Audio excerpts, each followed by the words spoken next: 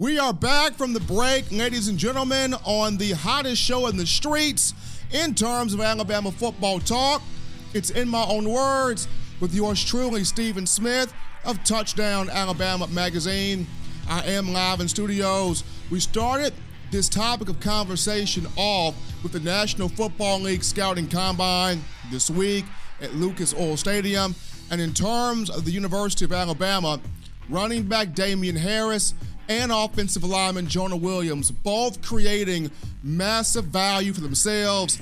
The duo turned in strong workouts, solid performances on Friday. The combine will continue on Saturday with quarterbacks, wide receivers, and tight ends. Irv Smith Jr. will represent the Crimson Tide. On Sunday, things flip over to defense, where you got defensive linemen and linebackers. That plates Isaiah Buggs, Quentin Williams, Mac Wilson, and Christian Miller. And then Monday, to end all be all, you got defensive backs, hello to Savion Smith, where that group is concerned. As always, got to remind you of the Touchdown Alabama Magazine app and why it's important for you as a fan of the Crimson Tide to download this. You want the best in Crimson Tide football news, notes, and information. You want to know everything about the essence of Alabama football. What are you waiting for? There is no other app like the Touchdown Alabama Magazine app. Why? We provide, we deliver, we give you, the fans, the best practice recaps, game recaps, highlights, recruiting, press conferences, player interviews, something new, something different, something cutting edge that you're not going to find on any other site. You're a fan of In My Own Words, hop to those podcast options right now. You can check it out. SoundCloud, iTunes, Apple Podcasts, Spotify, Stitcher, TuneIn Radio, Google Play, Overcast.fm. No excuse whatsoever for you not to be plugged in to the hottest form of Alabama football talk. As we dive into now topic 2 of the conversation, I teased a name prior to the break that, to me, this is the lone name that is going to get Alabama not just back to the college football playoff, but the lone name critical to helping the Tide win a national championship for 2019, and it's none other than rising junior inside linebacker Dylan Moses. The reason why I bring Moses into the conversation, if you look at the national championships Alabama has won under Nick Saban, 2009, 2011, 2012, 2015, and 2017. Each of these had an inside linebacker that either led the team in every major statistical category or was in the top 3 to 5 in terms of team leaders. 2009, Rolando McClain, just to prove a point, 104 tackles that year, led the team. 14 tackles for loss, led the team. 14 quarterback hurries, was a team leader. The 2009 Crimson Tide won a BCS national championship behind Rolando McClain. 2011, you look at Dante Hightower, 85 tackles, led the team. 11 tackles for loss, was a team leader. 4 sacks, was a team leader. And behind Hightower, Alabama led college football defensively in all 5 major categories, including scoring defense, giving up 8.2 points per game. The Tide would go on to win a national championship in 2011. The next guy, you look at C.J. Mosley in 2012. That season, Mosley led the team with 107 tackles, had 9 tackles for loss, was a team leader in that respect, had 4 sacks, was a team leader in that respect, and got the Crimson Tide to a national championship in 2012. You go down for 2015, where you pick up Reggie Ragland. Ragland, 102 tackles, team high, 6.5 tackles for loss, team leader, 7 pass breakups, team leader, 6 quarterback hurries among the team leaders. 2015, Alabama won the national championship in the college football playoff.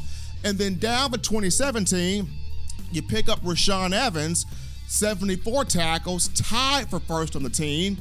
13 tackles for loss, team high, 6 sacks among the team leaders, 7 quarterback hurries among the team leaders, and Rashaan Evans in 2017 got Alabama to the national championship for the college football playoff and won it.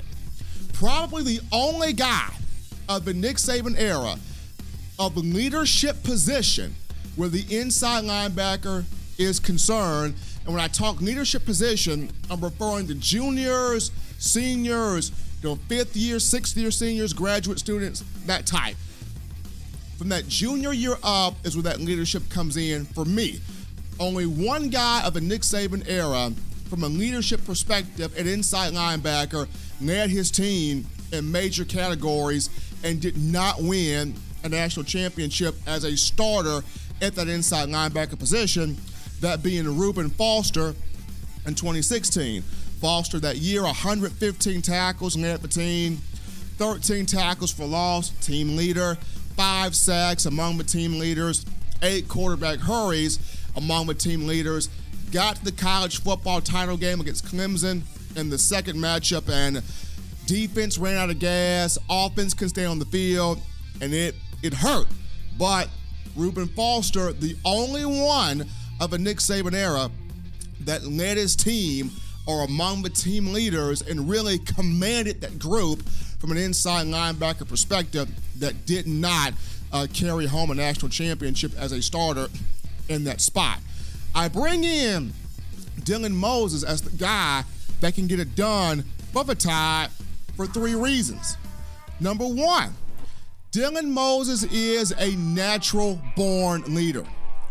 Moses, 5-star recruit, hailing from Baton Rouge, Louisiana. For natural-born leaders, it's not an easy thing to go against the grain, especially when you're from Louisiana, the hometown school, the LSU Tigers, great program, strong education, always in the conversation for a Southeastern Conference championship, at times in the conversation to compete for a national title. And LSU also puts players in the National Football League. And with Moses being offered as an 8th grader, a lot of guys in Louisiana just thought, he's coming to LSU, there's no way we lose him. Yes, we lost Landon Collins, Eddie Lacy, Denzel DeBall, Tim Williams, Chris Allen. We lost a lot of players from this area to Alabama, but there's no way Alabama walks in here. There's no way Nick Saban walks in here and takes Dylan Moses from us. People in Tiger Country just thought Moses was going to LSU, but once again, leadership sometimes goes against the grain. Moses looks at the situation and thinks, well, at LSU, I probably will be in competition for an SEC championship. I probably would be in competition for a national championship. But at Alabama, I'm definitely in the conversation for an SEC title. I'm definitely in the conversation for a national title. And definites outweigh probablys in Dylan Moses at the University of Alabama. Another reason that shows him to me as a natural-born leader, Moses doesn't seek out approval. Moses doesn't seek out acceptance. As good as Mack Wilson was, and as great as Mack Wilson could have been, Mack Wilson loved to seek out approval on social media. He was always on Twitter, putting something out there, typing something up, tweeting something out, sharing something. And I'm not saying that using social media is a bad thing. That's not what I'm saying. But when you put things out there on social media trying to get the arousal or the attention of the fans, fans expect you to deliver. And when you don't deliver, then there comes the criticism. As opposed to Dylan Moses, who is rarely on social media. He is focused on the defensive system. He's focused on the playbook. He's focused on the teammates. He's focused on the coaching staff. He lets his play on the field do the talking. He's not going out there trying to grab the acceptance or the approval of people on social media, he's out there taking heads off in practice. He's out there taking heads off in the game. He's out there trying to get guys in the right spots. He's out there because he understands a natural-born leader gets that thing done on the field. And he doesn't talk a lot, but when he speaks, people listen. When he speaks, people stop and give him that attention and give him that respect because he presents himself, as that natural-born leader. That's number one for Dylan Moses in my book. Number two, that's the reason why he's the guy, in my opinion, that gets this done for the Tide at inside linebacker. He's built a lot like Dont'a Hightower was when Hightower was in Tuscaloosa. Dylan Moses at 6'3", 233 pounds, big dude, big frame. He's a guy that can stick his nose into the trash and take down a 200-plus pound running back, but he's also a guy that can knife his way through and harass the quarterback. Dylan Moses had 3.5 sacks last year, 10 tackles for loss, one of those team leaders again. So he's got the physical frame to bend around, affect the passing game, as well as the physical frame to dissect the play, knife his way in, shed off opposing offensive linemen, and stop the opposing back in his tracks for loss of yardage. Natural-born leader, physical player, once again recruited in the 8th grade. And then last but not least, number 3 for me, Dylan Moses takes that film study seriously, highly intelligent. As much as he resembles Dont'a Hightower in the build, he resembles a mixture of Rolando McClain and C.J. Mosley in the film room. And why do I state that? I remember talking to Eric Anders, former Tide linebacker, about a couple of years ago, and Eric Anders told me about how you could diagram a play on the board and Rolando McClain would pick it up instantly. Other linebackers, it would take them a couple of possessions, a couple of run-throughs, a couple of, hey, coach, repeat that again. Hey, coach, I didn't get that. Hey, coach, can you make it clearer? Rolando McClain, one time, got it. It was out there running the play. It was out there doing that drill to perfection the very first time. It's the same thing with C.J. Mosley. He just had a feel for where he was on the field, where he was in relation to making plays, setting other guys up to make plays, and how to run that system, mentally. It's the same thing with Dylan Moses.